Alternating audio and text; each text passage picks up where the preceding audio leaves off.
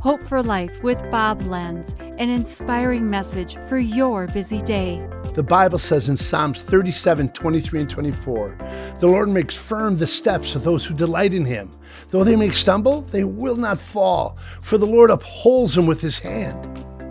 As parents, we don't allow our kids to stumble anymore. Some even become helicopter parents who are overprotective and hover over their child. They don't let them develop into their own person. We've taken it even one step further, and now we have bulldozer parents.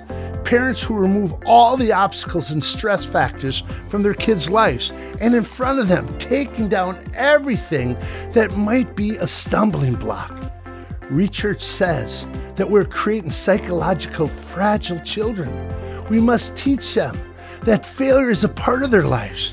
John Wooden said, "Failure is not fatal, but failure to change might be." We want our kids to be strong, capable, courageous, and bold in their faith. Why don't we allow them to see that failure is not fatal when the Lord is holding their hand? This has been Hope for Life with Bob Lenz. Discover more at lifepromotions.org.